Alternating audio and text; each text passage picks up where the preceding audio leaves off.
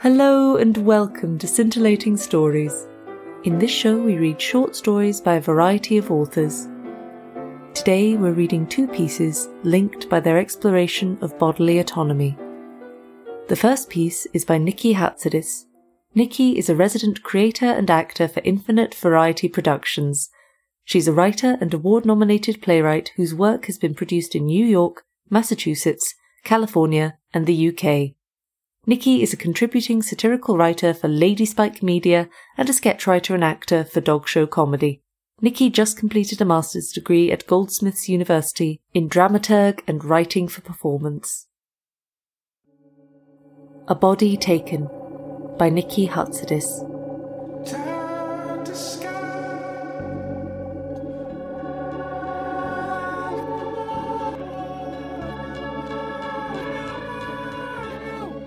It only took the 30-minute drive back from the hospital to our apartment for my partner to decide that this was all too much for him, packing up and leaving the home we had shared for 2 years.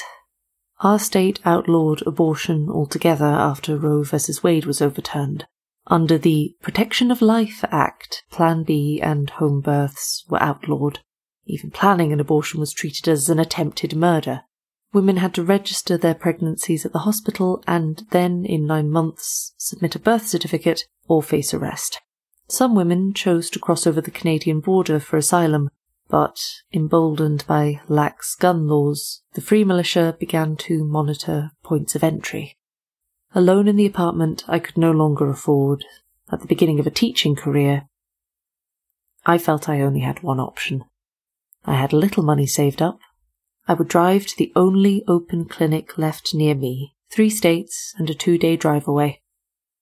If I ate one big meal each day, I would maybe have the money for gas, a place to sleep for 1 night, and enough left over for the procedure. After that, I didn't know. I got in my car and started to drive west. If anyone asked, I was on vacation for the Christmas break, driving to a cabin for some well-earned rest.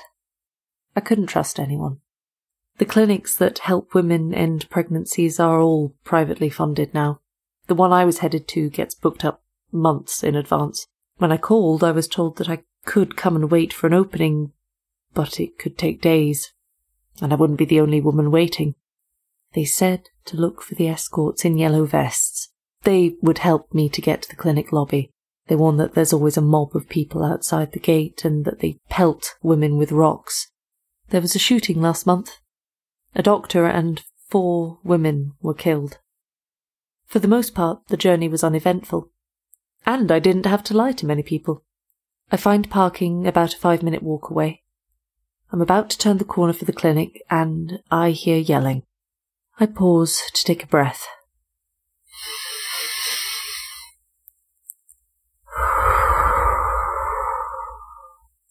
A woman in a yellow vest comes up behind me and asks me if I'm heading inside. She's short, with gold hair pulled into a ponytail, about my age with a friendly voice. She holds a police shield. She tells me that because of the shooting last month, they're taking women in through the back entrance.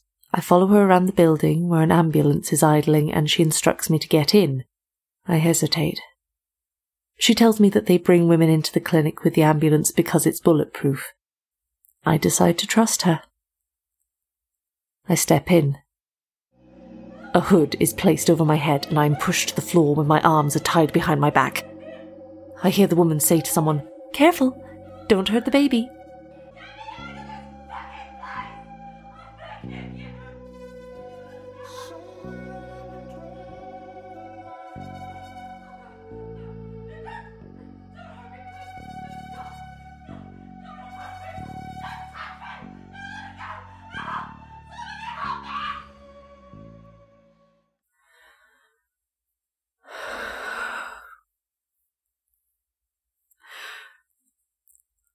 Over the next few months, I've moved around a lot.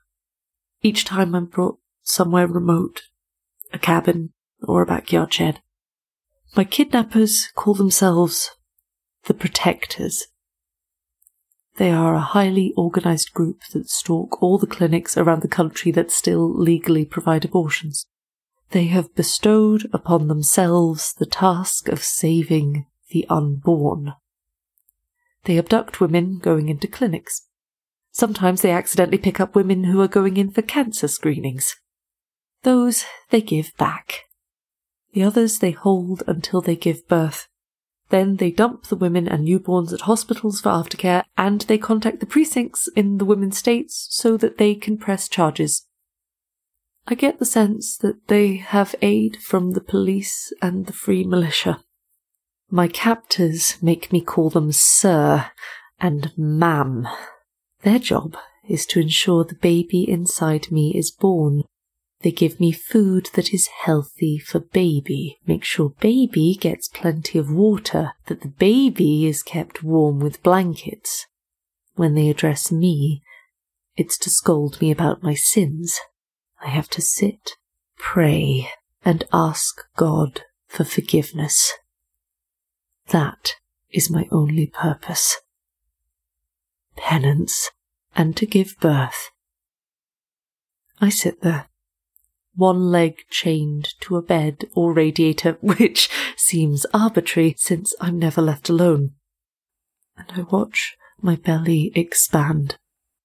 The baby kicks sometimes, and I feel hatred towards it and the body that is no longer mine. I pray to miscarry. One night I'm being moved again. The protectors have decided to stop tying up women because they've learned it causes distress for the baby. I get into the ambulance that never gets pulled over, sit and fasten my seatbelt. The protectors get a phone call and step out to take it together. It's so rare that I'm left alone, it takes me a minute to realise it's happening. My eyes adjust in the dark, and I see a medical bag they keep for emergencies. I search inside and find a scalpel. I hide it in my sleeve before they return. Ma'am gets into the back with me. I wait until Sir gets behind the wheel. Maybe the time it takes him to get back to us will make all the difference. I take a deep breath and unbuckle my seatbelt. Ma'am yells at me. She gets up, and I wait until she's really close. I stab her in the neck. Sir starts shouting and runs to the back to open the door, but I'm ready for him. I shake with adrenaline as I kick him in the crotch, and he backs away. I push past, but he grabs me. I claw and stab where I can. I start running until there's daylight. I find myself at the bottom of a long driveway. I see a car with keys in the ignition. I don't get far before there are sounds of sirens warbling in my ears, and I pull over.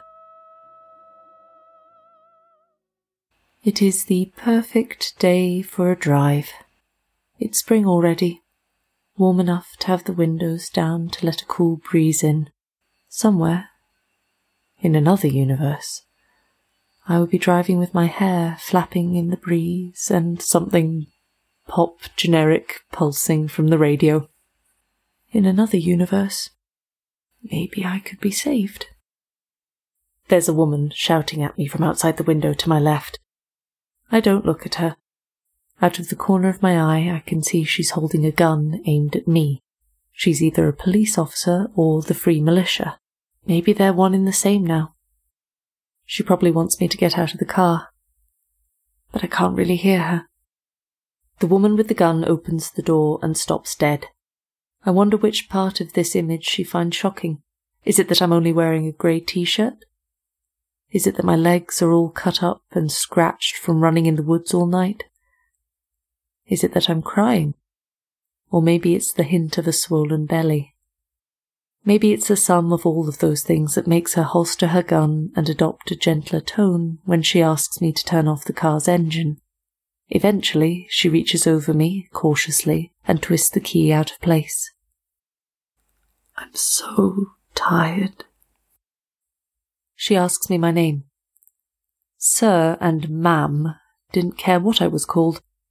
It takes me some time to think of it. She bends down closer to me and whispers some encouragement. It's okay. You're safe now. What's your name, honey? I look at her, hands firmly on the wheel of the now immobile vehicle. What do I have to lose by telling this officer my name? Even if she is the militia. I'm just so tired. Something in the roundness of her face, the softness of her gaze, like a mother comforting a child woken by a nightmare, makes me want to tell her everything. On an exhale, as if it were a sigh, I breathe. Esme. That was my best friend's name when I was little. The woman smiles. My name is Julie. It's a conversation you would have at some cocktail party. And I can't help but burst into tears. Julie places her hands gently on mine until I loosen my grip. She guides me up and out of the car, and I wobble like a calf. Julie holds me steady.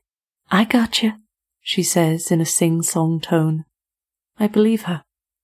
She looks down at my body. You're bleeding. There is a thick line of blood oozing down my leg. Just like that. It's over. Julie can arrest me if she wants. But my body is mine. It's mine again.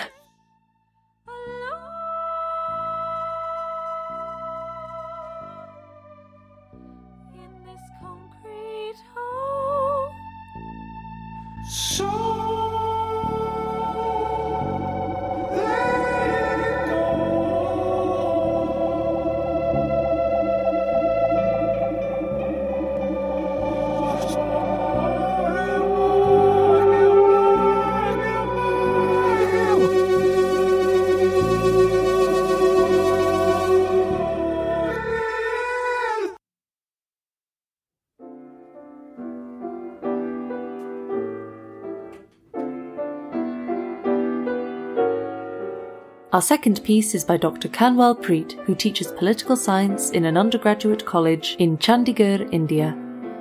Writing is a passion for Kanwal, and she delves into poetry as well as prose. She has written 12 books and is working on a few more. Her poems have been published in various international fora. The Heartless Drops by Kanwal Preet. I saw a face disfigured, disjointed, stare at me from a page that was black and white with sprayed alphabets, telling the sordid tale. I look the other way. My eyes fall on yet another twisted face, reflected from the glossy pages of a savvy magazine. The colourful pages of the favourite daily suddenly lost its sheen. The face smiled, but the smile was mysterious and left me a train of thought, leaving a deep vacuum. The face had once been normal. But what is normal? I could ignore the questions no longer. I flipped the pages to find some more faces, blotched, sewn together. An eye lost, a sunken cheek, a hole in place of an ear, hair totally singed. The skin at the neck folded, crumpled and knitted. But the eyes spoke to the soul, narrating stories of defiance and that of revenge or rowdiness of a jilted lover, a humongous ego. An immature teen had not sprinkled deadly acid only on the body, but had torched the soul, playing havoc with the emotions as well as the identity of the girls who are now victims of someone's lust, jealousy, hatred or greed. The impact shocks. The pain sears through the body, mind and soul. Patriarchy stinks. A heavy price paid to enjoy liberty. The victims wallow in pain for a few days. Realization dawns. The crisis becomes one of survival. The whole life is an abyss. Do looks define life? And those looks are now marred, tainted and blotted, hidden from the world, from the light and the society. the victims get time to ponder. The predators might have hurt her body that now smarts for victory. The victims rise in full strength, rise from the ashes to build life anew, to narrate their stories of resilience and rebuttal. The victims become beacon lights for paving a way for many. The acid attack victims have risen. But I was left pondering at the sick mentality of the vicious predators. Where did they get the strength to throw the deadly liquid, to satiate their petty ego? How did the poisonous thought germinate in the mind? Did their hands not shake? Did their conscience not prick as they threw the pungent solution, simply because they had defied their vicious predators? A simple no to a forced marriage, a stern no to flirting. These became valid reasons for the predators to wreak havoc in another's life. Strange are the ways of men who treat women as lumpen clods of clay. The hissing of acid as it touches the body is a proof of the feudal mindset, as the desire to keep women as showpieces tucked in a fancy niche. Look into yourselves, all you people who believe the acid to be a solution to maintain hierarchy and to gain control on a woman's body and soul. The victims refuse to lie low. They rise emboldened, they rise in new avatars with radiant faces, beautiful smiles, and eyes that speak.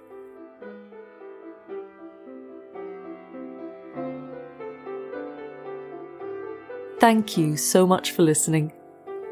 If you want to stay up to date with the goings-on here at Yorick Radio, then you can follow us on our social media, sign up to our newsletter, check out our website, and subscribe if you would like to hear more. This has been a Yorick Radio production.